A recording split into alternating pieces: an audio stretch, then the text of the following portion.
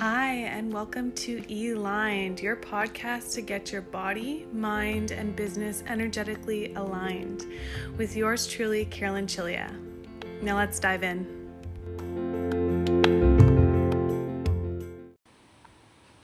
Hi, love. Can't wait to chat with you about this topic.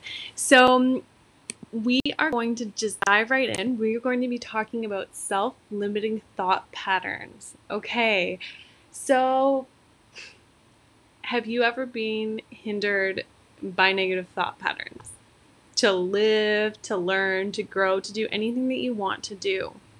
So your personal beliefs about yourself and your life matter so much more than you realize. So your beliefs become the foundation that you build your life on. This is how important these thought patterns are.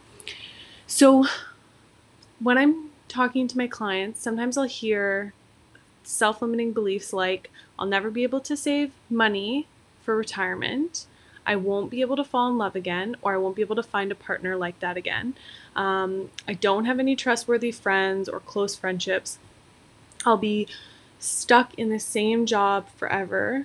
I'm sure that my colleague will get the promotion over me. I wish I could take a vacation and not worry about money. Or I wish I could take a vacation to the Maldives, but I'll never be able to afford it, or I'll never be able to have the lifestyle that I want to have, earning what I earn now. And that's usually what people come to me with. And now, if you have identified with any of those beliefs, or you can kind of see where you may have limiting beliefs, there are simple steps that we can take to just break that cognitive tie that we have with those thinking patterns. And once we can break those thinking patterns, then we can start to actually have the life that we want, because we can start changing our behaviors, our attitudes around our life. So step one, just refrain from ever labeling yourself. So if you label yourself as poor financially, then you unconsciously strive to match that label. So we are always trying to make ourselves correct. Our brain is so intelligent. It is always trying to make us right. So just don't label yourself. Don't label yourself as poor, fat, anything that you don't want to be, because then it's hard for you to imagine yourself as what you do want to be. Step two, you want to take baby steps. So when you continually move towards your goal, you gain momentum to keep on going. So it creates a new thought pattern in your head, and every time you get just a little bit closer to your goal, or even if you create a plan towards your goal, you're telling your mind that this is possible. I've actually created a goal and I'm taking steps towards it. That means that this is in my future.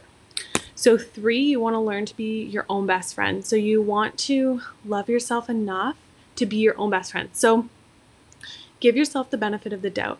Whatever you would say to your own best friend, say that to yourself. When you practice this, you start rejecting those self-limiting beliefs because you think higher of yourself. Then step 4 is similar, so believing in yourself. So remove the word never from your vocabulary. So instead of insisting that you'll never be able to do something, say that you can, and then do it. You start proving those negative beliefs wrong. Once you start doing this, then you just trust in yourself that you're able to accomplish and succeed and prevail. In step 5, we want to assess the truth. So this one takes a little bit of self-awareness, takes a little bit of training, but notice your thought when it comes in and ask yourself, is what I'm thinking actually true? Okay. So for example, is it an absolute reality that you'll never be able to save enough money for that vacation? Is that an absolute reality? So then it's not true, right? Then it's not an actual truth that you're telling yourself.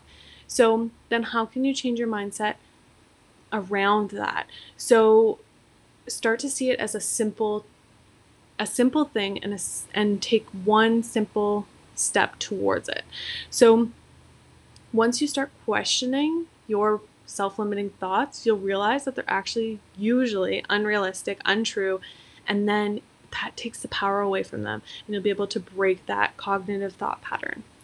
So step 6, we want to recognize how powerful your negative thoughts are.